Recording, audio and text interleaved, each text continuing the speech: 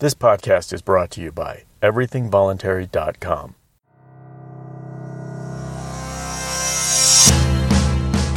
My name is Jared Nordin, and this is the Voluntary Contrarian.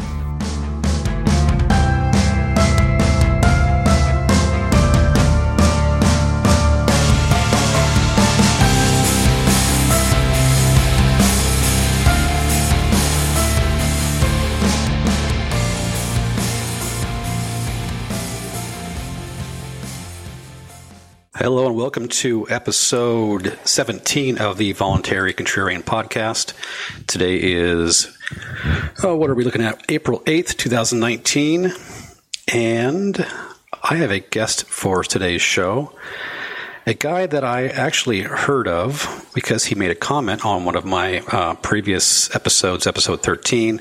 And so I went to check out he left 2 videos for his comments, and I decided to check him out, and I was really intrigued by this guy. So I'd like to introduce Shepard. How you doing, Shepard? Hi there. Hey, how you doing today? Just wonderful. Thanks so much for having me on. Well, of course. Thanks for agreeing to be on.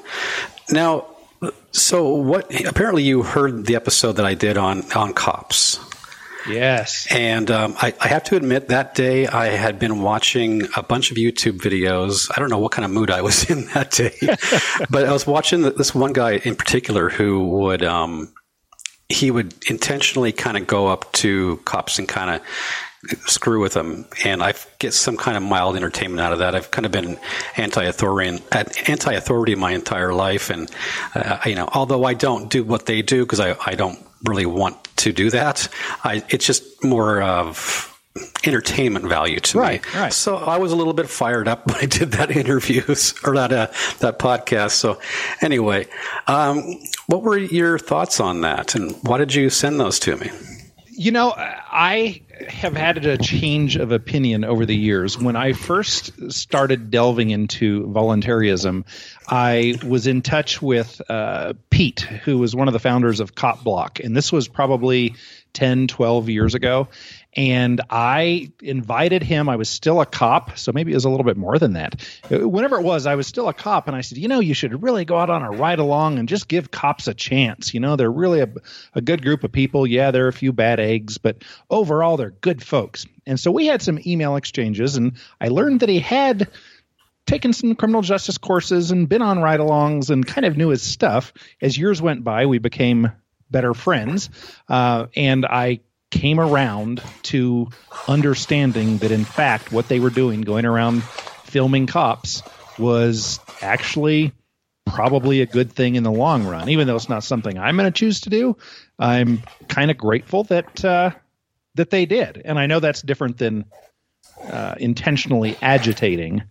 But yeah, I think there's a good case to be made for both. I was a cop for years, and it was an annoyance. So from personal experience, you've actually had people challenge you on the street in either First Amendment or Second Amendment type audits? No, I got so lucky that I never was. I left law enforcement in 2005, and it hadn't really heated up that much at that point. But I remember around 97 or so, I was a police officer in Hermosa Beach, California, and the word went around that there was a guy out driving around. He was a retired black sergeant from, somewhere in the Southern California, one of the cities there. And he became famous, at least in cop circles, when the cops grabbed him. And of course, he was doing something to make sure he caught their attention.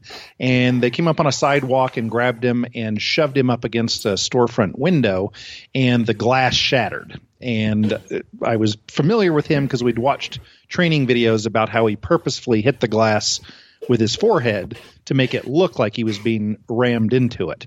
Well, when I was in Hermosa Beach, word came out, this guy's driving around town today trying to get pulled over just so he can get you guys in trouble for something. So watch out for him.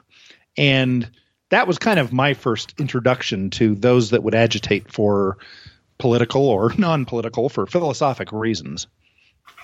So would you say you saw kind of was it kind of a gradual change in public I'd say, kind of optics over the years, or did it just kind of a gradual thing, or more of something happened, some newsworthy event happened, which kind of started making people be a little bit more abrasive towards cops?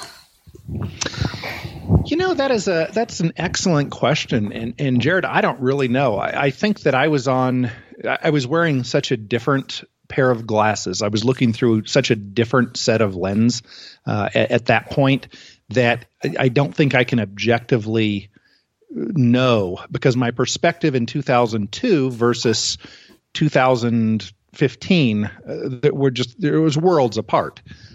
So I don't really know. I think that the cops that are still cops today probably felt much like I did when I was a pro-state cop in my earlier years. So I don't know that the sentiment has changed within the police community, but I know that's not what you asked. I think that even in the public, I don't know what the actual numbers are, because I used to hang around with people that liked cops, and now I hang around with people that don't like cops. And so, yeah, I don't really think I have a very clear view to have an opinion about that. Okay. So when you left, did you retire, or did you kind of just give it up for a different line of work? I didn't get a cake. You didn't get a cake. So you could either leave a place of employment and get a cake or not. And I didn't get a cake, but I wasn't fired, but I didn't leave under good circumstances. And I can't believe I hadn't been fired, and I'm sure I would have been at some point, be it sooner or later. There was an incident, and there was an internal affairs investigation against me, and at the time my new security business was looking great, and I kind of just said, this doesn't look like it's gonna be good for me, whether I get canned or reprimanded or whatever. And so I decided to set out and be an entrepreneur finally. Well, good. So how much did voluntarism enter into your purview before or after you had moved on from the force? It was after I moved on. I was listening. I had a PI gig, or a surveillance gig, and I was sitting in my car for long hours trying to find things to listen to.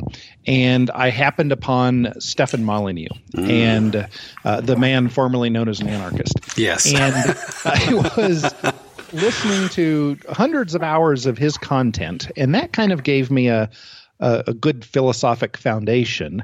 And this would have been in 2007 or 8, I believe. I'd just come off of the Ron Paul campaign. This was a few years after I left law enforcement. So while I would be proud to say that I was a cop and then had an epiphany and decided to become a worthwhile human being, made a tough decision to do that and gave up a good career, it wasn't really the case. I was already out of law enforcement, and it was not really related to that. Okay. So after you heard Molyneux, who apparently, he's a pretty good gateway drug for a lot of anarchists and voluntarists, like you said, the man formerly known as an anarchist. Yes. But what took you? What was your next step? What did you start digging into after that? He was actually, I would say, my second or third step. First was a YouTube video by Doug Casey and Tom Woods. And is minarchism an oxymoron or something to that effect? And they were debating minarchy versus anarchy. And I listened to that, and then a buddy told me, the old joke of what's the difference between a libertarian and an anarchist. And, it's 3 years unless you're really slow like me, and in that case, it's 7 years. And I thought, oh, wow, I should think about this more. And then got into some, I believe right around that time, I got into some Larkin Rose. I think Larkin was probably my next step after Stefan. And then of course, there were some Mises books that were good, and I love Walter Block, and read at least a couple of his books. That was kind of my progress. I think it was Stefan and then Larkin after Stefan. Yeah, I always find it interesting, the different paths people go down. Some are I don't know, a little bit kind of a more what do you say, kind of a back and forth, from one side of the road to the other side of the road until kind of things kind of narrow down into your thinking starts becoming more and more clear, and that path becomes narrower and narrower as time goes on. And especially when you couple in Austrian economics. I'm not sure if you're a big, I wouldn't say believer, but for lack of a better term, are you do you espouse Austrian economics as well? Yes. However, I certainly don't do it from a place of thinking I know very much. I'm not that bright, and so the Mises books are beyond me. Rothbard's For a New Liberty. Yep, that sounds good. But getting into the deep stuff, yeah, I'm not there. I did like Mises enough that probably 8 or 9 years ago, I took up a walkabout and just flew down to Atlanta for a week, 10 days, whatever, rented a car and went on my walkabout, and my primary destination was Mises Institute. I just wanted to go and walk into the building and sit in the library and read, and I guess that kind of makes me a geek, but that was a walkabout I took. Well, you're definitely among geeks and nerds. I think a lot of us in this community can be described with those two terms. But you know what? If that's what I am to be part of this community, then I'll take those titles. I agree, and I think that is actually an interesting distinction. The people like me that are not as analytical. And I think about 87% or so of voluntarists are either mechanical engineers or computer engineers or something like that. And I'm not part of that group. I'm more of a, happy-go-lucky, less deep thinker. And it's interesting to see the different sides. And I would say Larkin Rose is more like me in that he doesn't spend hours studying code because he thinks it's really fun. Whereas other people, another person I have huge respect for, Carl Watner, voluntarist.com. Yes. He's been fighting this fight for 30 whatever years, and he is so detailed. I mean, submit an article to his website, and you're going back and forth. He's helping you edit it, make sure everything sounds correct, making sure the facts are right. And I'm more of just, I'm going to sit down with my camera and make a video and put it out there. And if it's more than 3 minutes, people lose attention. I'm going to make it short, sweet, and just kind of brain droppings. And so I think that's an interesting thing with different people in the movement, all of our different styles. Right. And I do like the fact that there's people who use different techniques and also different types of media to share their message. And they could come from either from music or through meme making or, yes. or podcasting or doing like you do, making videos and all kinds of different things to do. And I appreciate every one of them out there doing it because I was having a conversation with somebody else about this one time, and I said it's nice because each person's voice or each person's message has something different to it, and not everybody listening is going to like, say, a Larkin Rose or a or a Tom Woods or name your voluntarist here, but you kind of gravitate towards those who kind of speak your language, or so to speak.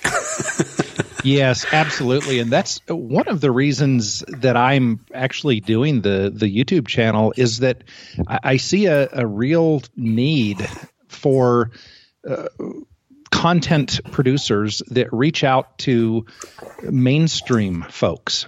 And I can't share Larkin Rose with my aunt that's a Republican or a Democrat and watches news 2 hours a day and is quote unquote normal.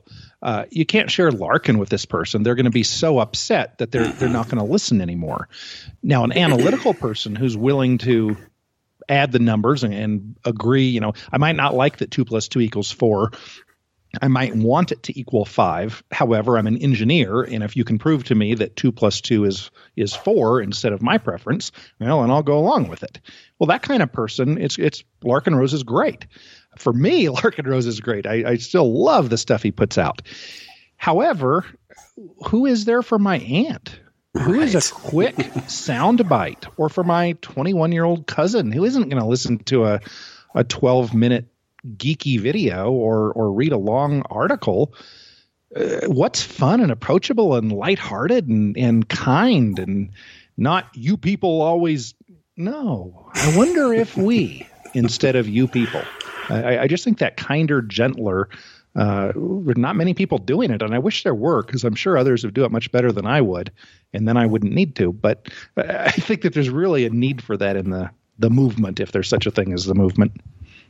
Actually, that is one of the reasons I actually was kind of, after I watched a few of your videos, I was thinking to myself, God, man, this guy is actually, he's not like a lot of people I've listened to, because you do come across very, you're very welcome. You're not heavy-handed or hard-hitting, but your message is heard. You get your point across. And I think that, if you ask the question, who would be a good person to listen to, it would be your YouTube channel. Well, thank you. Thank you. I actually have a little trick. I put up in front of my computer, and I look at it every day. I have a collage of photographs, and they're photographs of my mechanic, who is just I love this guy. He treats me well. I treat him well. I text him when the car needs to be fixed, and he bends over backwards to be a great mechanic. And he happens to be a former Special Forces guy who is proud that his son just went into the Marines.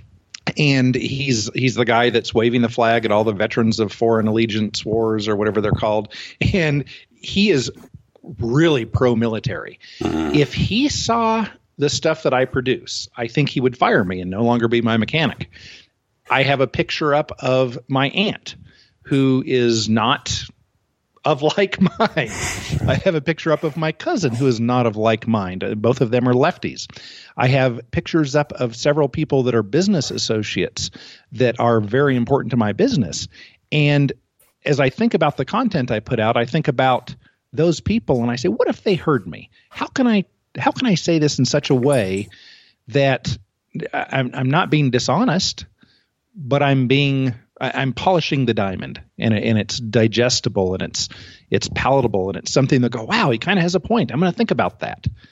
And then as soon as they get to that point, then poor them. They're going to start getting inundated with emails of watch this video, watch this podcast by this Snarkin' with Larkin podcast, and then they're going to get inundated with the better content producers. Right. Yeah, it is very tough. It seems like I can't think of one person who has actually been, quote unquote, converted by anybody showing a video to somebody or, telling them to read this book or listen to this podcast. I think it's more of an individual decision. At least it was for me. And it sounds like it was for you too. Kind of happenstance. You kind of came across some information that you found, well, informational, for lack of a better term again. But can we talk about your YouTube channel a little bit more in depth? I was really interested in the fact that you have your page kind of broken up into everything from logic and reason and philosophy to you also offer life tips and some business tips. So it's kind of a catch-all page for your videos then? Yes.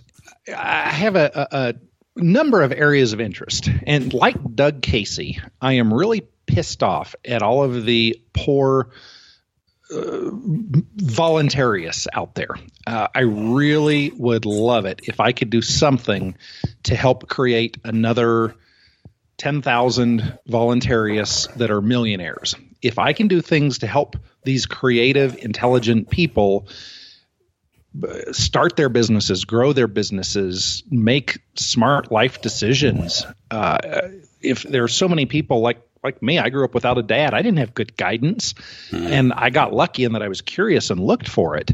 But now when people look for it, there's Tony Robbins, and then the next best person. There aren't any strong number twos out there. And I don't think that I could be the strong number two, but there's certainly a huge gap between Tony, who's the number one person, and then the next step down is, 6 or 7 or 8 on the scale. There's nobody up there. And so I thought I should at least give it a try. It'll be something that's out there so that my daughter and grandkids, if and when they ever get interested, they can take a look at it. My son-in-laws can look at it and go, it is kind of a good idea to always dress decently when you're out where people see you. And maybe it's not a great idea to get a tattoo. And maybe looking into logic is smart. And maybe the world isn't dying from plastic grocery bags in small town middle America. Maybe Agenda 21 is happening. And I really thought that there needed to be just a bunch of little bits of information, the things that I have come to know. And of course, I could be wrong. I could be wrong about everything, and I'm open to good arguments. But at the moment, there seem to be a lot of truths that don't require a 45-minute video or a 3-hour video to get a simple point across. Just a few hours worth of content could make people's lives 10 times better, wealthier financially, wealthier in friendships, romantic relationships, in every way. I've been fortunate to create a decent life for myself, and geesh, I'm by no means filthy rich or famous or anything like that, but I've created a decent life, and I see so many people that have so much more potential than me that aren't getting there. And I love the idea of being able to help them, and maybe something I say will help somebody at some point. Well, I'm sure it would. Especially what I like a lot about the way you deliver your life tips is that you don't do it like, say, I'll say a hardcore conservative would, and kind of preach from life experience and say, well, that's the way my granddaddy did it, so that's the way you're going to do it. Kind of using this more of a what would you call it? Appeal to antiquity type of child rearing, or even just sharing advice for someone who's up and coming who could definitely use the tips, but not be kind of put off by the fact that you're kind of coming at it from a right-wing perspective. So that definitely makes sense there. Yeah, and I think that Jordan Peterson, so much of the things he says, they're wonderful. Of course, I'm not politically aligned with him, but many of the things he says are really great. However, he is going to be hated by my aunt or by these other people. And I'm hoping that I can just be this politically correct vanilla guy. I guess you couldn't nobody would ever call me that, but I'm trying to be the kinder, gentler vanilla Shepard. The vanilla Shepard. Yes. Sounds like a new ice cream flavor. Hey, there you go. And it seems like you do much the same in that yelling and saying what you stupid people don't understand is blah, blah, blah. You lose the people in 10 seconds. Yeah, I tend to get a little heated every once in a while, especially when something really – I do have a lot of frustration sometimes, but I try to – when I take to the microphone, I usually try to kind of temper that with a little bit of, I don't know. I can't think of the proper word right now for what I temper it with, but maturity. With vanilla. Yes, I temper it with vanilla. But I just wanted to really, I saw so many people doing their own, like I said earlier, doing their own version of what they knew how to do. And I had kind of become friends with a couple guys online and who had podcasts, and so they helped me get off the ground because I really felt like I wanted to add my voice to. Not that I have a lot of great content. I'm still working on that, and I'm not always. I stutter sometimes or stammer sometimes. But you know what? I'm doing what I can because I really feel passionate about this. So. The more voices, the more people that can go turn to media and see how many people are out there like them, they're more likely to go, hey, it's not just one guy or two guys out there or gals. It's a whole bunch of them. And if there's a whole bunch of people thinking like that, then I'm not weird. Jared, you are so on to something there. I agree completely. I think that Carl Watner has the page on the Voluntarist that is How I Became a Voluntarist. And there are probably 40 or 50 people on there at this point. I wish there were as many as there were voluntarists. When I first got into the movement in 2008-ish, I looked at the number of people that I thought were really, truly there. Well, yeah, I'm basically a voluntarist. I just think we need the military and law enforcement. And I still vote because we can't have Hillary or, not those people, but people who were really, truly there. And I figured there were 1,000, maybe 2,000 people in the world that were really there in 2008. And now in 2019, I see a podcast, or I saw Chris Voluntarist on Facebook, and I'm like, wow, this guy has some good content. And then I'm seeing Patrick Smith now from Texas, and you have your podcast, and Anarchy Stick did a couple, but he did something so much better, or so much bigger and grander than that. But these are just examples of a few people, and I love it when I see something and I go, wow, this person has 10 podcasts or 10 videos out, and I've never heard of them. Mm-hmm. And I think back in 2008, I'd heard of just about everybody that was active in the movement. And now I don't even know the 100th of them. And I love that. I think that's just the greatest thing in the world.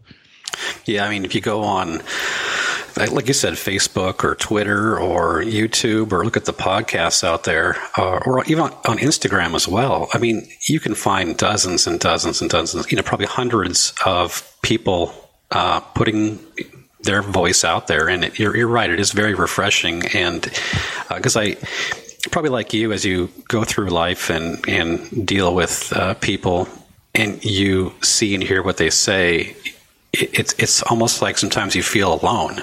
You feel like, man, I don't want to. I kind of became a little bit more introverted than I already am. But yes. But yeah, it's go ahead. Sorry.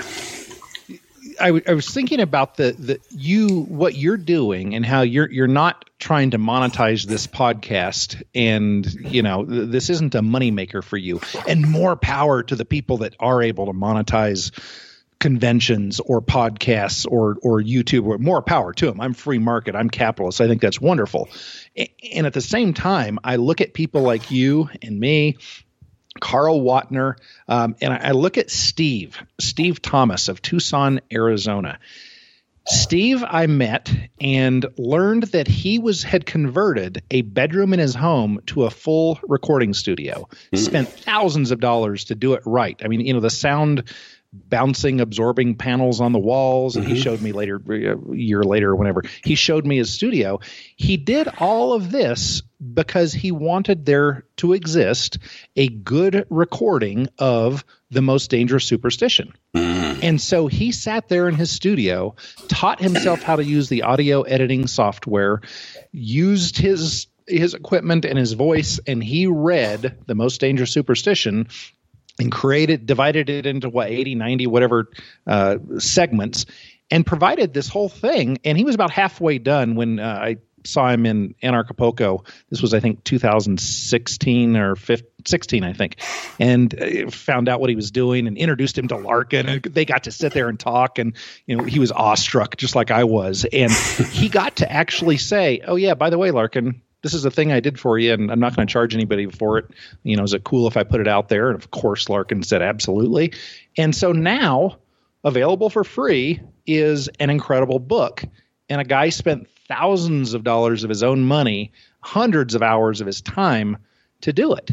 And then I look at what you are doing and what I'm doing and what so many hundreds, or as you suggest, and I think you're right, thousands of people are out there, each of us doing our own little part to try to say, hey, there's some good ideas out here we found. You might want to listen to them and check them out and see if they work for you. I'm just excited about all the work so many of us are doing. That's for sure. I'm very excited too. One thing that kind of, I would say, I can't say brings me down sometimes, but I think I mentioned it in a podcast once, which was, it to me seemed like more of an echo chamber among voluntarists. Yes. And every once in a while that kind of digs into my psyche. I get a little bit, well, is it really worth it? All we're doing is kind of talking to each other and sharing each other's, anarchy porn back and forth. But, there has been proof, like you're saying, that these things have brought people in. So, yeah, I try to stay on the positive side of that. Yes, absolutely. And something that the former anarchist said that I just loved, Stefan. He said, if my children ask me in however many years, Dad, you saw that bad things were happening in the world, what did you do about it? Stefan says, at least I can look them in the eye and say, I published 4 books. I put out 2,000 podcasts. I put out 300 YouTube, all the things that he's done. And he can, with a clear conscience, say, hey, I saw the train coming. I yelled as loudly as possible to everyone, and I really sleep well at night since I've done that. So whether one chooses to be an activist or not, for those of us that do choose to kind of proselytize freedom, liberty, goodness, peace, I think that's the impetus that many of us have, and I get discouraged like you, but I think we always come back to, I should probably do something good today, and this is something good. Yeah, that's very well spoken, very well said. That it does kind of. I thought about that the other day. Actually, I thought to myself, well, these recordings are going to be out there forever for my children and grandchildren and on to listen to if they have the technology to go back to this archaic style of of technology. So you mentioned voting. So you are not yourself a voting person anymore, or have you been in the past? I used to be. And my view on it right now, I have a number of websites, and one of them is idon'tvote.org. Oh, really? So that's kind of my stance on the issue. No, I'm very strongly a voluntarist in that way. And a distinction I see between an anarcho-capitalist and a voluntarist, the voting is a huge part of that. A anarcho-capitalist like Rothbard or Walter Block, an anarcho-capitalist can, I think, argue that voting's okay. A voluntarist has the small little addition that we don't legitimize the state by participating in its acts or its charades, its theater. Mm-hmm. We don't vote, and so I'm actually a little bit frustrated. And I know I can't claim rights to my favorite definition of the word voluntarist. However, I think Karl Wattner has a pretty good argument. He doesn't make it. He actually argues the opposite because he's an excellent human being. But I think that the word voluntarist should be reserved for those that take that extra step. You can't be a voluntarist and vote at the same time. If you do that, you're very likely an anarcho-capitalist, and you're probably a wonderful person and a friend of mine. But in order to wear that voluntarist badge, I see it almost as, to be intellectually honest, you kind of have to also be a non-participator in the electoral system or in the political system. No, I totally agree there. And as a side note, I'm not sure if you can hear any background noise coming through. If you can, I apologize. I have 2 German Shepherds that apparently I went to the store before we did the interview, and I got 2 really good sized bones for them, so I could feed them dinner. Get them. So they're chomping. Well, get them fed and watered, and then they could have these nice bones to chew on. Well, one of them's in there with this little squeaky toy, and he likes to annoy the other German Shepherd with the toy. So I can hear it through my headphones, and I'm like, oh my gosh, this is the wrong time, boys, to do this. But anyway, so I apologize in advance if anybody can hear that. I love the soundtrack in the background. Yeah, so professional, huh? Maybe I should spend a few $1,000s. Actually make a recording studio that keeps dogs out. Let's see, where were we? You were talking about, being kind of more of a kind of a purist. You didn't use the word purist, but I know what you're saying. To really kind of wear that badge or that button of voluntarism, you have to kind of walk the walk and talk the talk.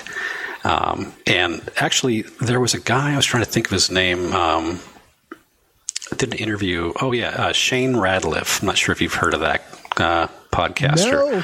Oh, that's wonderful that I haven't. Well, there you go. His podcast is called The Vonu. It's a VONU podcast. And it's the theory, or not the theory, but it's based on, to the best of my knowledge, from memory here, it's based on a guy who was living in Northern California and I think in Oregon. I want to say it was the 70s, but his goal was to kind of oh my God, there's the dogs. I love it. Perfect timing. My wife's not home to help me corral the dogs. So anyway, so professional. Anyway, he kind of a way to kind of take yourself away from the state and make yourself as to the most invulnerable to the state as possible, which included different things like living in the woods or seasteading, or living in a van and kind of traveling through the country, never really staying in one place too long. But right. I thought those were pretty good ideas. Unfortunately, at my age, and especially having 2 dogs and a wife, it's really kind of hard for me to do that at this point. It's almost like our success can become chains.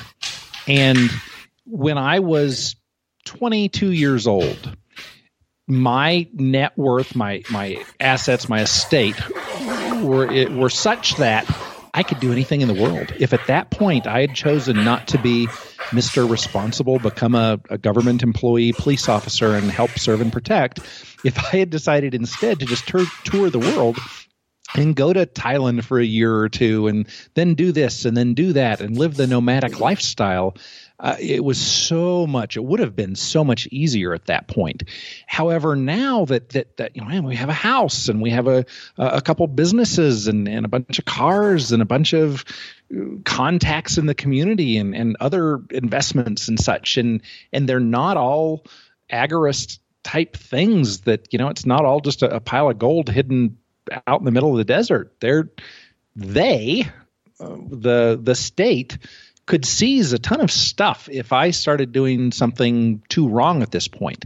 And I say the word wrong. I hope I mean not morally wrong, but wrong in the eyes of not the Gestapo, the government. Right. I am scared, and I think to call myself anything other than a coward wouldn't be true. I am scared. I am scared to do things. I've broken off most of my relationships, my friendships with other police officers I used to work with, even the ones that I once were really good friends with. We just don't have the same things in common. So I've broken those off, but I certainly haven't had the guts to really come out publicly and say, I'm no longer going to have a driver's license. I'm not going to use your roads. I'm going to drive my car on the shoulder, or whatever. To make those drastic steps, I'm a coward, and it's in large part because of the crap I've been able to accumulate. I don't want to give that up. If I had nothing, it would sure be easier. But when you have dogs and a wife and other stuff, it's way tougher to give up what you think is of value. And all the touchy-feely hippie types are going to tell me that's not what's truly of value. It's inner peace and grandmother ayahuasca and such. And maybe they're right. I tease because I love them. But that's just not my worldview and position in life at this point. No, exactly. I wouldn't call it cowardice. If anything, it's the acknowledgement and being logical enough to understand that, yes, if you do overstep the state's, quote unquote rules and their dictates, they will find you and they will punish you for it. And, but you're right that a lot of the things that they consider to be unlawful or are immoral, or they're immoral to them, if you know what I'm saying. They're not using morality to base their laws on, because we don't need to know. We don't need to be told what to do to be moral. I don't think we do. I think we innately understand what morality is. And if it's a challenge for some people, the group or the collective will kind of herd them into understanding that, yes, we don't do that, and here's why we don't do that, and we can do the whole shaming thing or the defooing, to use a Molyneux quote.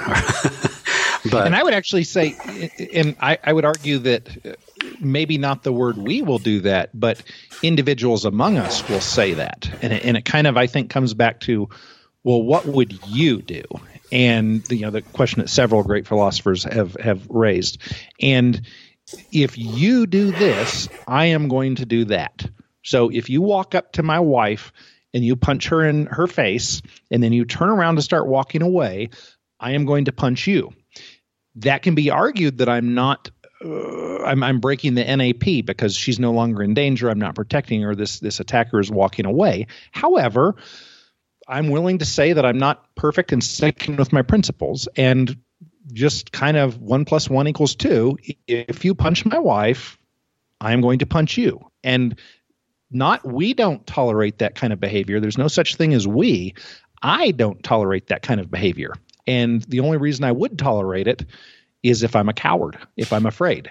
If there are 20 of you standing around, and when you physically assault my wife, you're wearing pretty blue costumes, and you have metal detectors nearby, and you don't punch her, you just touch her, then I'm going to be a coward. If you're in Federal Aviation, whatever, TSA, trying to think. I don't watch Special Olympics. I'm not familiar with all the terms. But if you're one of those people, you get to do what you want with my wife. And the only reason you get to is because I'm a coward. I look at what will happen, and what will happen is you touch her, I touch you, all of you touch me, and then all of you put me in a cage for the next 20 years, and that scares me. I'm afraid of that. And so you get to touch my wife against her will right in front of me. Isn't that sad? Yeah, oh my gosh, that is, I knew it was sad, but the way you explained that just now, it hits home how disgusting, for lack of a better term, it is that you have to stand by and watch not only your wife, but your children be fondled by these people. But what always gets under my skin is that what kind of person actually takes a job like that, knowing how looked down upon they are by the general public, and I often wonder, how can you go home and sleep at night and know that, well, hey, I'm doing my job, I'm doing what I'm told to do. Is it just for the money? I would assume. Absolutely. And at the time and I'm answering this from the perspective that from the worldview that I held years ago, I didn't think that I was going out and fondling or touching people, and I wasn't violating their rights, and I wasn't being oppressive.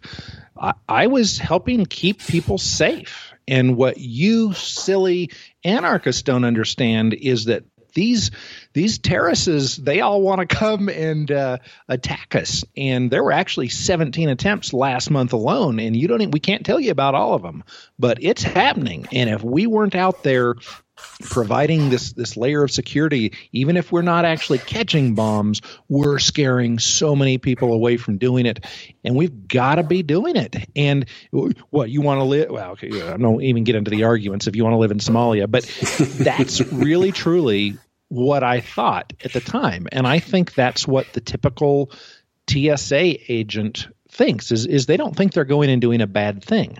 Now, having said that, I think you are onto something in such a grand way when you talk about the shaming, the how do you sleep at night. And this is something that the Bad Quaker wrote in his wonderful books, and I can't even think of the name of it. I bought a bunch and distributed them to special friends, but talking about sabotaging and such. Oh, yes, that book. Yes, great. Everybody needs to have a friend buy them a copy so their name's not on it. Oh, shoot, I'm here on live radio. Oh, boy. One of the things, though, that he mentioned was just that idea. And so let's just if it's okay with you, just as an example, let's look at how a voluntarist might help a TSA agent find a better transition to another career. If you could walk up to a TSA agent in the airport and say, "How dare you, you piece of crap. You're touching my wife. I can't believe I'm letting you get away with this, but I'm going to because I'm scared of you. I hope you just don't sleep well," and you walk away.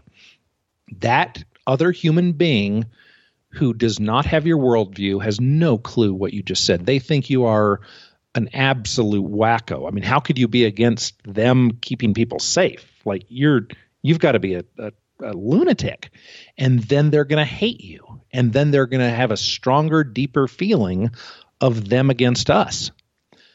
Might it not be a more intelligent tact to say to them, "Hey, thank you guys for what you're doing. And, I know you guys are busting it, and you're probably making 70 grand a year. Everybody else out there is making 100, 150 grand a year, and you guys are making 70 grand a year or whatever, and you're out here working hard. It's not fair that you're getting paid that little and having to put up with the crap you do." Well, are TSA agents getting paid 70 grand a year? Of course not. But now they're going to go home and they're going to think, "Boy, that guy wearing that voluntarist t-shirt sure was nice. I like that person. They were right. Everybody else in the world is making way more money, and I'm getting screwed over. They thought I was making 70, but I'm only making 42,000. This really sucks." And then they're going to go to work the next day. And if they go to work with that kind of negative attitude and that kind of depression, are they going to perform the state's tasks as well? Of course not. They're going to be ruder to people. They're going to upset more of my aunts that beforehand would have never dreamed of being opposed to the wonderful TSA protectors. Right. And it's a brilliant, underhanded strategy. And way to go, Ben. It's just brilliant. And I wonder if it might not be a good idea. Yeah, I mean, it sounds good to me. That would be the more positive way to do it, rather than wearing "it's not gay if it's TSA" shirt. At least one person has to do it, though, because then I wouldn't have the meme if nobody had done it. That's awesome. But that book is called Sedition, Subversion, and Sabotage Field Manual, and that is by, as you mentioned, the Bad Quaker. I've listened to the audio version. Excuse me. And yeah, that's a lot of good stuff in that book. That's for sure. Very, I can't call it, well, it is very extreme, especially if someone like your aunt were to read something like that. She would think that, not for her. It's definitely not a gateway drug into anarchism or voluntarism. And I think you and I would agree that many of the things in there, especially at the higher levels, like I'm never going to do anything that's illegal. I would never want to break the law.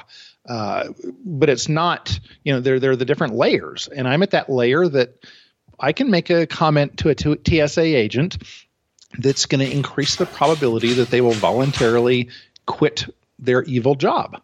I'm not going to go and slash the tires of a police car. That's destroying property. I mean, I would never dream of doing something like that. But just saying something to a TSA agent, I think I could do that. Yeah, that seems pretty safe. Some of the things he has in that book are quite, I think horrible. Right. I mean, part of following the NAP is trying to make sure that you don't cause any property damage, or especially any physical damage or death to anybody. And I get that it's kind of it's extreme, but the message behind it, I get.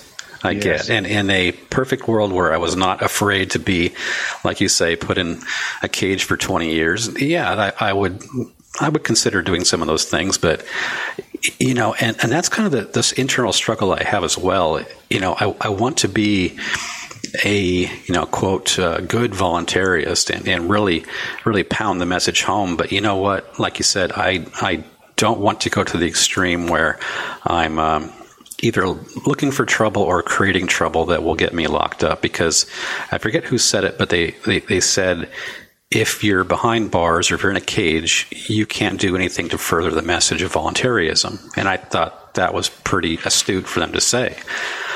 So I use that as my excuse to not be an extremist. and I think that's a great point. I actually thought that the prison population would be a great group of people to reach out to. I worked in the jail for a couple of years as a deputy in Orange County, California.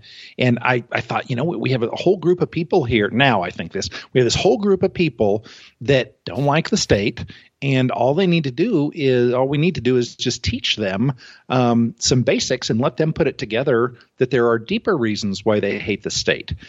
And then one of the most brilliant minds in the voluntarist movement, Shane Scheid, was alleged to have been involved in green leafy substances and is now in the state penitentiary for a few years. And I've been writing back and forth to him and suggested that, hey, is this a great place that you can spend some time, proselytizing in the pen there? And his response was essentially no. These people, they're not necessarily wrong for many of the things they've done, but most of the people are not really bright or thinking. Mm-hmm. They all think cops are wonderful, and they watch the news, and they love the soldiers, and they just aren't intellectual thinkers. And you're spending your effort trying not to get your butt kicked by another inmate or by a jailer. You can't. It's harder to think about higher level things. And so I kind of gave up on proselytizing to that population. I still wonder if when people get out, 1% of people are in jail right now. That's a lot of people in the United States. And even if you could only get to a small percentage of them, I don't know. I still think that somebody's going to fill that niche, reaching out to them. I might reach out to the mainstream vanilla ants of the world, but somebody is going to reach out to those folks. Maybe Barry is doing a decent job of it with Never Get Busted. Maybe he's the person that's doing that. I don't know, but just an interesting side thing. Yeah. It's he mentioned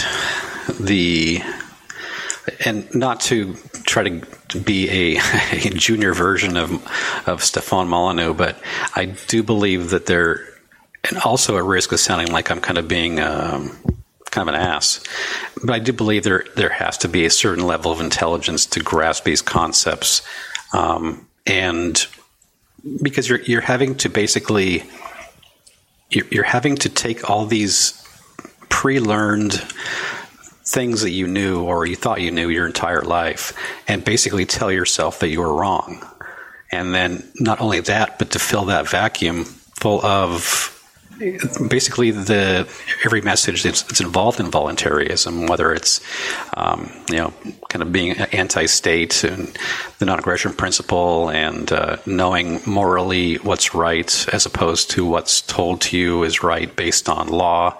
There's a lot of intricacies to the voluntarist movement that you really have to do a lot of deep thinking and deep introspection in order to kind of come out of it and actually embrace it.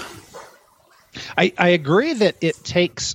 I actually think that it takes intelligence to understand why the past is wrong, but it doesn't take much to understand why voluntarism, the basic principles, are correct. I think I can explain to a 4-year-old mind whether that 4-year-old mind is in a 4-year-old body or a 60-year-old body. I can explain to that person, hey, how about if we all don't hit each other? Do you think maybe we'd all get along better? What if we didn't steal from each other? What if I didn't encourage those people to steal from you? And what if I was your friend and helped you? I think anybody can understand those. I think the big challenge, as you say, comes in the deeper part is saying why it is that the police officer and the judge and the school teacher are not in fact the ones doing those things, and that they in fact are doing the opposite. And that's where I think it's really tough, is the deprogramming. And I agree that it takes a certain amount of brains to be a principled intellectual. I'm going to use my deep whatever voice making fun of intellectuals. I'm not an intellectual. I'm just a guy. I'm not that deep. I've thought about stuff a little bit, and this stuff makes sense. No, you're totally right. I've actually said several times on my program that, I'm no one special, and I'm just some guy with a microphone who's just, like you said, done some thinking and some introspection. I forgot where I was going to go with. You had me on a tangent there, and I was ready to go with it. I would never lead anyone on a tangent. But I look at like you said, the programming is just so it's beat into our heads for so many years through school and through media that you look at everything from the Pledge of Allegiance to the national anthem to the flag, and seeing military as heroes and police as heroes. You see them on TV shows and movies, and everything just points to kind of America being number one, and we're great. And so as soon as someone challenges that belief, they look at you like you have three eyes and go, what are you talking about? You're an idiot. So I believe, to me, that's the largest challenge. And I'm not really sure. I think the only way is, like we said earlier, is to at least put the information out there and to put the media out there. So if they do stumble across it, they might in the privacy of their own home, or, when they're away from their friends or family, they can go, okay, I'm going to give this a listen and see what this guy is talking about, this crazy anarchist guy. And then they might actually go, oh my gosh, I've actually been thinking about that a little bit myself. I want to know more. Yes. And something you were saying about the how hard it is to get away from the programming for the common person. People that were in the military, and to a lesser extent law enforcement, but especially the military, oh my gosh, these people have a tough time of it. A couple years ago, was it 2 years ago that the solar eclipse was going on? I think so. I think it was 2 years ago. And we happened to live in a place that the eclipse went, 5 miles from our house was the center line. And so, of course, everybody wanted to be in our area for this time. And there happened, fortunately, to be some voluntarists, some anarchists that wanted to be in the area. And one of them was actually a person that was working for us, former military. And another one was also a former military guy. Both of them now principled good voluntarists. But as we're sitting there talking, there are two former military guys and a former cop sitting there, and they started telling the war stories back and forth and talking about how, so the shrapnel came and it went right in the edge of my eye and I couldn't see for 2 days. I thought I was blind. And fortunately, my compadres were there to pull me to safety. And then the other guy's saying, he says, we had this one, we were ambushed. We all pile out of the truck. We run down. We get there's this overpass area. We get down to the bottom of it. We're all huddled up in a circle, and the guy telling the story, my friend, was their team leader or whatever. So he's got them all huddled around and say, hey guys, it's going to be okay. We're good. We're all okay. And a rocket or a bomb or whatever lands right in the middle of their circle, like a cartoon kind of thing. And it's supposed to go boom when it lands, and it didn't. And it would have killed all these guys. And then the other guy starts talking about, he had this injury. And then my other friend saying, when I got hit with the AK-47 shot in the chest, blah, blah, blah. And I took one in the foot another time, another bullet.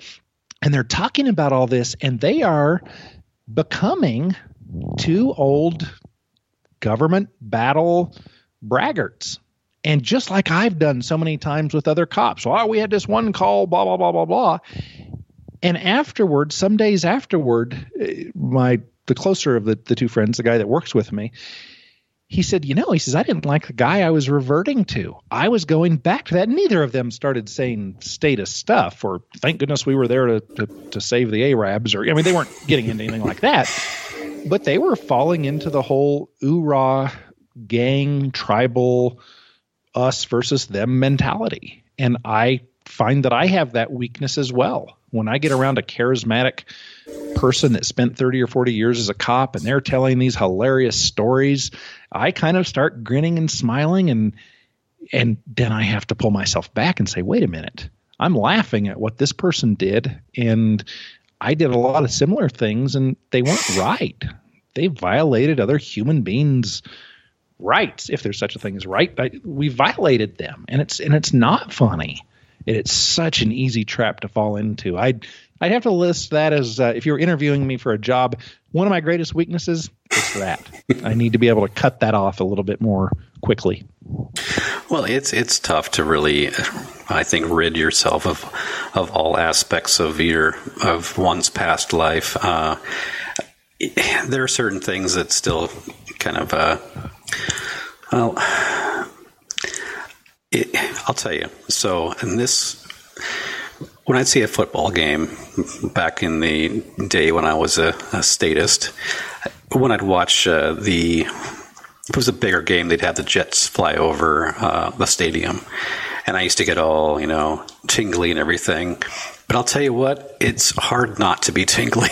It's just it's not about the USA and Air Force and, go America. It's just a connotation, I think, from childhood or from my earlier years, that it was an exciting thing. And so, it's also very impressive too. You got these 3 or 4 or however many jets flying over at low altitude. It's pretty impressive. So it's really hard to rid yourself of all those things. And I really wouldn't say it's a bad thing, but I get what you're saying. But we also can't just kind of commit suicide to our pasts because we see them as being not so what's the word for that, peaceful, I guess. Right. I think, though, that we have the opportunity to always self-improve and look at the most difficult things in our lives that have happened and the biggest mistakes we've made, and say, I'm not going to let anybody beat me up over it necessarily, but I'm definitely going to apologize repeatedly. And I'm going to admit that I had that problem, just like you opened up just then and I opened up. It's not easy to do that. But if we all pretend that we've always been anarchist, and there are a number of people that always have been and just never knew what it was called until recently, I wasn't one of those. I was a bad guy for many, many, many years. And if I now try to soften that, well, I wasn't bad. Well, yeah, I was.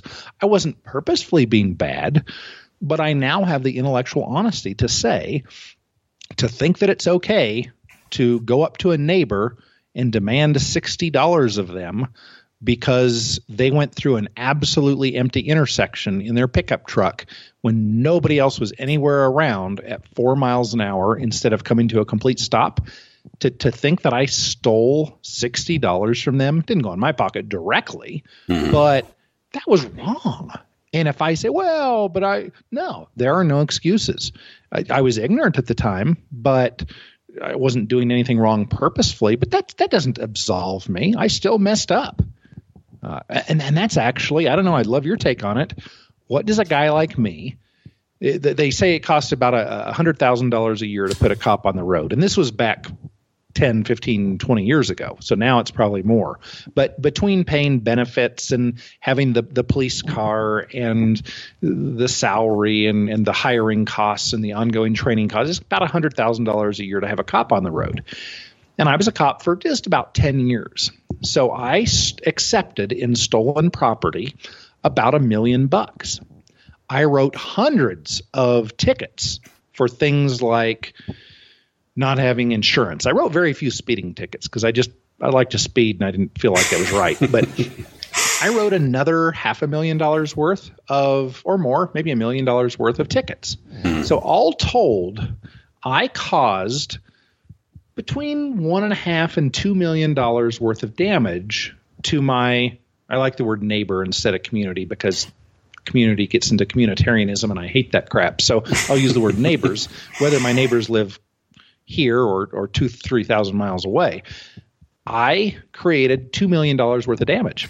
And I cannot right now maintain my style of living and write a $2 million check to the people I harmed. I couldn't even find them. Well, then should I donate the money to some good cause? Should I donate it to the Voluntarist, I don't know, the Trust for Voluntarist Advocacy, the Mises Institute? What can I do to absolve myself? And I'd love your take on that. I've asked this to a lot of people. I'd love to hear what your thoughts are.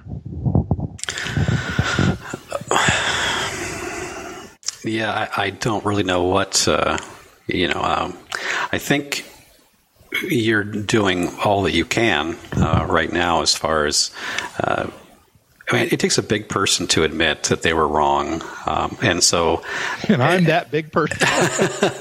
Okay. No, really. I mean, when I watch your videos, I was thinking to myself, man, this guy, it was the video about going to, it was the store, and they had so much allotment for their selling space, and somebody had a wagon wheel outside their space with a price tag on it, and you really had a hard time with that. It was just because of some, I'm not sure if it was a city ordinance or whatever it was, that you're like, oh my gosh, this person has a wagon wheel sitting out here with a price tag, and I guess it was some other vendor had complained about it.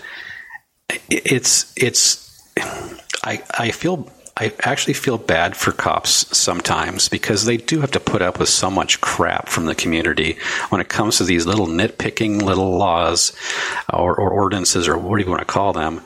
And they have maybe a rivalry with their neighbor or their fellow vendor, and they just want to use the force of the state in order to kind of get back at somebody else. And my cop's bigger than your cop, right? And so it's those calls where I'm sure you guys, or you used to have to go up to and kind of roll your eyes and go, "Oh my gosh, we're here for this," and that must really kind of get frustrating after a while. Yes, and that's actually something. I got a ticket about 2 or 3 months ago. I pulled a bonehead thing, and I got a $435 ticket. And at the end, I apologized to the highway patrolman. I said, I spent 10 years doing this stuff, and I'm sorry you're having to do this tonight. Like, this sucks. I said, for the first part of my career, of course, I've been known to be sarcastic and a little bit underhanded, but passive aggressive. But I said, for a lot of my years as a cop, I would write these tickets, and I said, I didn't realize at the time what a horrible excuse. I'm just doing my job. I said, I didn't realize, the whole war trial Nuremberg. I didn't realize how crazy I was thinking that. But now I think back, and it really sucks that I had to do that. And man, I'm sorry you had to do this tonight. And he's like, well, thank you. And he had something to think about that night. He wasn't angry at me. He wasn't mad at me, but he had something to think about. And I think that is a great way to approach oppressors. Now, the dumb ones, the people like I was, like he is, like the TSA agents are, not the true masterminds behind it all, but the dumb, the useful idiots, which is what I was. Approaching them with anger and hate, I guess there's a certain, I'd say, yeah, there is a reason that some people should continue doing that if that's what they're good at and they enjoy. But for most of us, I think there's a way to get a lot more in the long run while appearing to be very nice doing so. So you're not the kind of person now who has all their license and registration and proof of insurance in a Ziploc baggie hanging outside their window, are you? No, I'm not that person. I'm scared when I see cops. Oh, it's so embarrassing. I see cops and I get scared. It's just, gosh. If I was really, back when I was that person, if I was really the big tough guy carrying the stick, walking quietly, making sure my town could sleep well at night and protecting them from anybody that would do them harm, if that's really truly what the old me and all the other cops, if that's really truly what we were accomplishing, would the saying, oh shit, there's a cop, would that be said millions, tens of millions of times a year? Would parents be saying to their children, ooh, watch out, there's a cop, you better be good? Would those little offhanded things really be being said if cops were really big, strong, good fighters that you do need some of those to protect against the evil people. I believe that. But if they were really, truly out there being those people, they wouldn't have the reputation they have. But it would be a very different reputation. Yeah, I can't say that I feel very comfortable when I see a cruiser behind me. And I usually, I'm one of those guys who I obey the speed limit in all traffic laws. I use, my turn signal, and, I often people will actually get pissed off at me on the freeway because I don't go fast enough. But I'm like, hey, it's 60 miles an hour here, and I do not want any interaction with anybody in a white state patrol car or any other unmarked car. So I behave myself just because I don't want to. I just don't want to talk to them. and I know we have a family friend who's actually what is she? She's a county, I think, police or county sheriff deputy. But she got moved inside to do some type of detective style or investigative type of style work. But, and this is my problem, is that people say it a lot. I hear online. It's like, well, I have a friend of mine who's a cop, and they're fine. And it's like, yeah, I understand that because I have one too. But if it's not that one cop, if it's not that friend or family member, can you say that about all the ones that you see on the road? Right. So you may be able to make one exception for one person, but the commonality is that nobody wants them behind you. Nobody really wants to speak to them too much, unless you happen to be one of these boomer types who served in Vietnam or something, and you're pissed off your neighbor's grass is too long, so you're going to call your heroes over to enforce that law. But yeah, it's a tough one because you have to. Whenever you mention it to other people, they're like, well, if you get rid of the cops, then gangs are going to move in. And I'm like, well, I just saw a whole bunch of gang members, and they had lights and sirens. And when they're in trouble, they call their buddies, and they're like, oh, ha, ha, ha, Jared, you're being stupid. And I'm like, I'm just calling it the way I see it. And apparently I'm an extremist for that. So I'm not sure what to say. So the bravery of cops, that you just made me think of this, about how some of the people will say, yeah, but do you want to be the ones confronting these gangbangers and all of this? Let me tell you what a hardcore dude I am. And I'm going to start with my official professional go on LinkedIn resume. I was a deputy in a jail that was the sixth largest jail population in the country. We were the sixth largest jail in the country. And I worked with 1,500 inmates, 1,600 inmates all around me. And these are some hardened gangbanger type people. I would go in and there would be a riot in one of the rooms, over 100 people fighting. I go in there, and me and maybe 2 or 3 other people, and I have to quell this riot. What kind of bravery did I have to have? And then I went to Hermosa Beach Police Department, and I spent time there, and there were times, 4th of July, there were these crowds of tens of thousands of people, and they were getting out of hand, and we would walk along tapping our nightsticks into our opposite hand and looking tough, and we were able to keep the peace. And then I went to my other town in Middle America, and I was there, and I ended up on the entry team, on the SWAT team, and then I worked my way to the sniper team, and then I wound up sniper team leader, and I would be on the airport roof as the vice president flew in with my rifle, providing counter sniper services, and then I was a crimes against children detective, and I would do child forensic interviewing of children that had been molested, and I would, oh boy, I'm quite the guy. In truth, all that fancy resume boosting stuff, like the last part, the being on the sniper on the roof. Yeah, okay, I climbed up on a roof and I laid on a roof. That's not a big deal. There were 5,000 teenagers around me that had been hunting with their parents their whole life that are better shooters than I was. Quelling a riot, really? Did the inmates really swing at me? Do they really want to do another 2 or 3 years in the pen? Of course not, or move up to the pen. They don't want to do that. As a cop, other than me being stupid and driving 105 miles an hour in areas I shouldn't have been, getting to calls that didn't need me there that quickly, in all of my 10 years as a cop, there was one time that I went up to a house on a call and walk up to the door. Protocol was to wait for a backup officer to get there before I walked in. But I saw the guy grabbing his wife and pulling his fist back. And I went through the door and I grabbed him and I arrested him.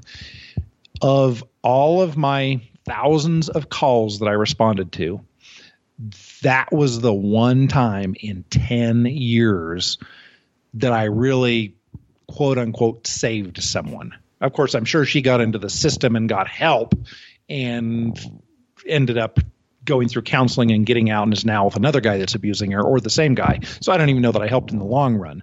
But that was the one time. I think the average taxi driver has helped way more people than that, has seen way more violence and stepped up and said no and pulled two guys apart. And yeah, I had other things happen, but I wasn't a brave guy. I was as brave as the next, but it wasn't like I was out putting my life on the line every day. No, you're not. Construction workers have dangerous jobs. Cops don't. Well, as an electrician, I can appreciate that. Yes. Yeah, I've seen those statistics that show, what is it, crab fishermen and I think roofers, I think, actually have a high mortality rate on the job. But yeah, I think cops are pretty far down there. And I'm not, I guess you've said a lot of, I guess, disparaging things about the police, and which I get. And I guess if I wanted to answer the question of people who were to ask me, well, if you get rid of the police, who would fill that vacuum? And to me, it would be, well, pretty much just police, but they would be private police. And they wouldn't be dictated to as far as you have to follow these rules, because a bunch of overweight white men in the Capitol made these rules up because they know they won't affect them at all, and all it is for revenue. But it would be more of a community oriented thing, which to me means that the people who would be police officers, whether they were volunteer or they were private, would know they'd have to hold themselves to a higher level because they're directly involved with the community. And so there is a room for bravery, and I believe that you do need brave men and women out there doing those jobs. But I think the only discernment I have is that you may say that, you weren't brave, but if you were let's say you were on a private dole, you're still doing a good job, or you still would have done a good job. The only discernment again is that the money that was your salary came from taxation, and also from like I said, the tickets that you wrote and things like that, which you already mentioned. You wish you had a way to pay it all back. So, even that bravery, I think the real bravery, who I think is going to respond to that, to problems? You are, Jared. I am. The person listening to us right now, I ask all of us, if you walk out of a restaurant and a man is beating up a woman and you're physically equal or capable, are you really just going to keep walking? Are you going to call government or private security and wait 9 or 10 minutes for them to show up, average response time, and if you're lucky? I think you and I and everyone listening is going to say, well, no, I'm going to go over and stop him. And if I don't have the physical power, I'm going to go over and, hey, man, knock that off. You're being silly, or whatever you have to do to try to save her. Human beings are who are going to protect us, not people assigned to be protectors. I have a security consultation business, and I've worked a lot of security gigs for a lot of millionaires and billionaires, and 95% of it is a joke. It's an image thing. Now there are real, true, serious people that have risks and have serious protective agents with them, but 95% of the people that hire security to do stuff, security is no better trained, better prepared, better, braver, any of that stuff. I really think it comes down to, what would you do, Jared, if you saw A happening? What is your principle? What are you going to step up and do, even if it means you get a black eye or broken arm? What are you going to do? Because that's what good human beings do. That's what men do. That's what men who man up do. I think your answer to that, even if you don't say it out loud, is, well, I'm not going to brag here, but yeah, if something's going on, I'm going to step up and do what a good human being would do. So I think we, the human beings, are that are good-hearted and have some bravery. We are the solution, not the state or even private security for the most part. No, yeah, I totally agree with that. That's very well said as well. It's tough these days because you see, well, I don't personally see, but I've seen videos on YouTube or whatever, and of how many things will happen out there that people just don't step up. They'll allow them to just kind of go on, and it does make me wonder, whatever happened to, as you put it, men and people who are capable of taking care of these things. Is it? I'm not sure if it's more of we're so accustomed to just wanting to call the authorities and let them handle it, or if it's the fact that people just aren't they're not as willing to go that extra mile anymore. But to answer your question, I have no problem saying it. I am the kind of guy, and it sounds kind of braggadocious, but I am the kind of guy that will take care of things if I have to. I may or may not be a concealed carry guy myself. I may or may not have trained with some what do you call them? Some firearms agencies. So I think I'm pretty good with that. Yes. Oh, and by the way, training with, and part of our deal with training was we'd train security officers for a large local company in the Seattle area to be security guards. And most of these guys were ex-military. And we had I forget how many week course it was, with everything from basic, dry firing to clearing jams to actual, draw fire, move fire, that kind of stuff. And no cops were there, no former police officers, but we had a ton of former military. And these guys could not shoot themselves out of a paper bag when they first walked in. And so when I hear people say, well, especially regarding the whole Second Amendment thing, it's like, well, that's meant to be, more towards an organized militia, or that's the military you're talking about. Those are the people who know how to use firearms. And it really opened my eyes during those courses that no, we're relying on the wrong people. It's the trainers who are actually the people you need to call. Amen. Amen. Yeah, with one of our businesses, we've trained over 13,000 people to shoot, and I have probably personally trained 4,500 of those.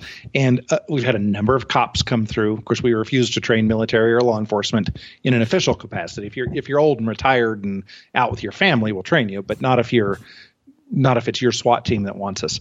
But of all of those people that we've experienced, I have never been impressed with a cop or a military person. They are probably good at whatever it is they do, which is draw money and complain and whatever. But at shooting, I agree completely. It's ridiculous to think that they should only be in the hands of the really highly trained and skilled professionals, law enforcement, military. No. Yeah, that's. I guess that explains why that. I forget what year it was when it was in New York City, when I forget there were a handful of cops, and they were exchanging fire with somebody who was shooting at them. And I'm not sure you recall this, but I forget how many rounds were fired, but they missed like everybody. Yeah. 37 shots fired, once in the ankle. Right. But then again, I don't think New York really has a very stringent hiring process, because I think they just need too many people on the force over there. Yeah. And I think that with a lot of the racist policies, standards have really been lowered. I scored 100% when I tested for Los Angeles Police Department in 94. And at the time, they would only hire a white male who scored 102. And you could get 5 extra points if you had, quote unquote, served in Desert Storm. So if you were former military that had served in Desert Storm, you got the 5 extra. Well, I hadn't served, so it was completely useless. I didn't know this ahead of time, but it was completely useless for me to even apply for that position or even test for it. At the time, I believe it was 90% you had to score if you were black. And if you were a woman, I think it was 80%. And if you were Hispanic, you had to score 70%. And so because of those policies, you got a lot of people in that weren't very well screened or very well hired. And then all of the promotions, or half of the promotions at least, were based on the same thing. So it wasn't the best and the brightest getting promoted. It was based on accident of birth issues. So I think that there are a lot of reasons that the system is messed up, but that just made me think of another tangent reason. But you have all that white privilege, though. I mean, that should have gotten you through. You'd think. I'm actually, you look back at things, and it was a dream for many years to do that.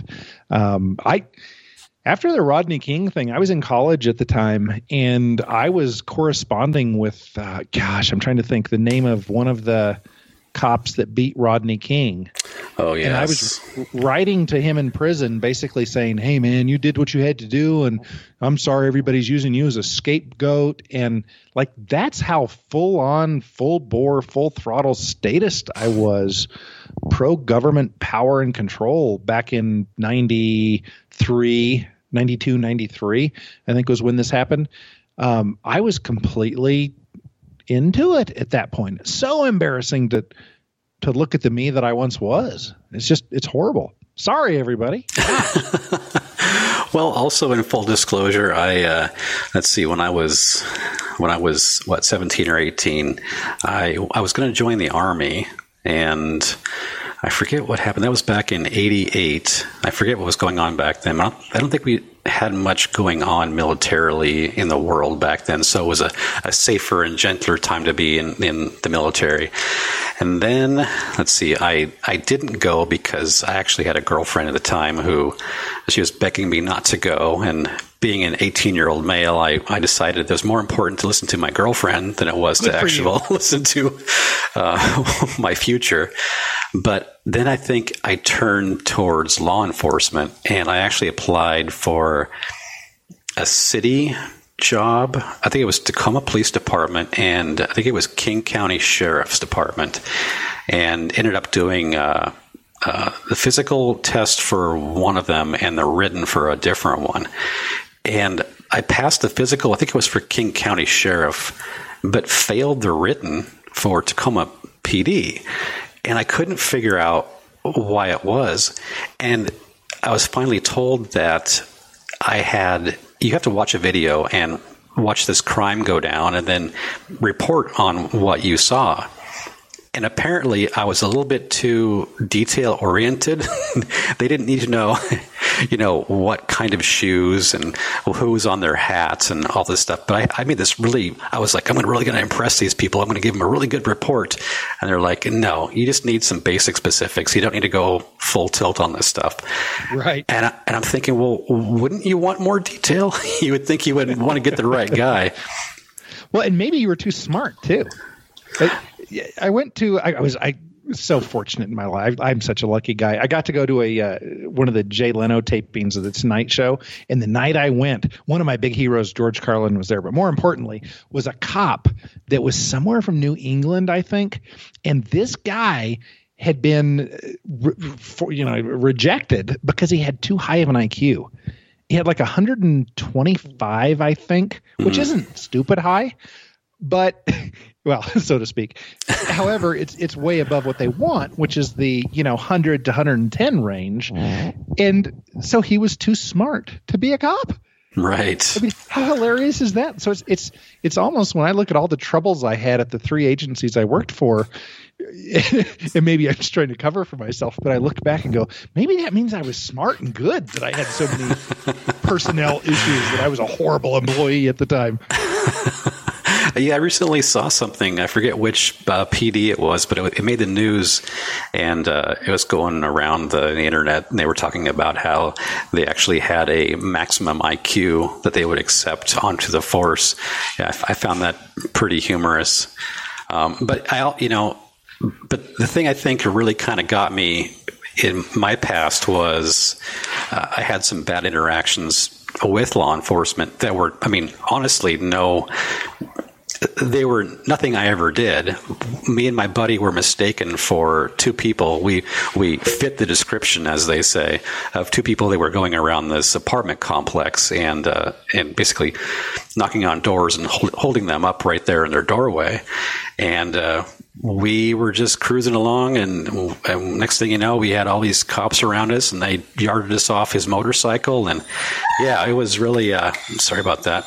It was really quite impressionable.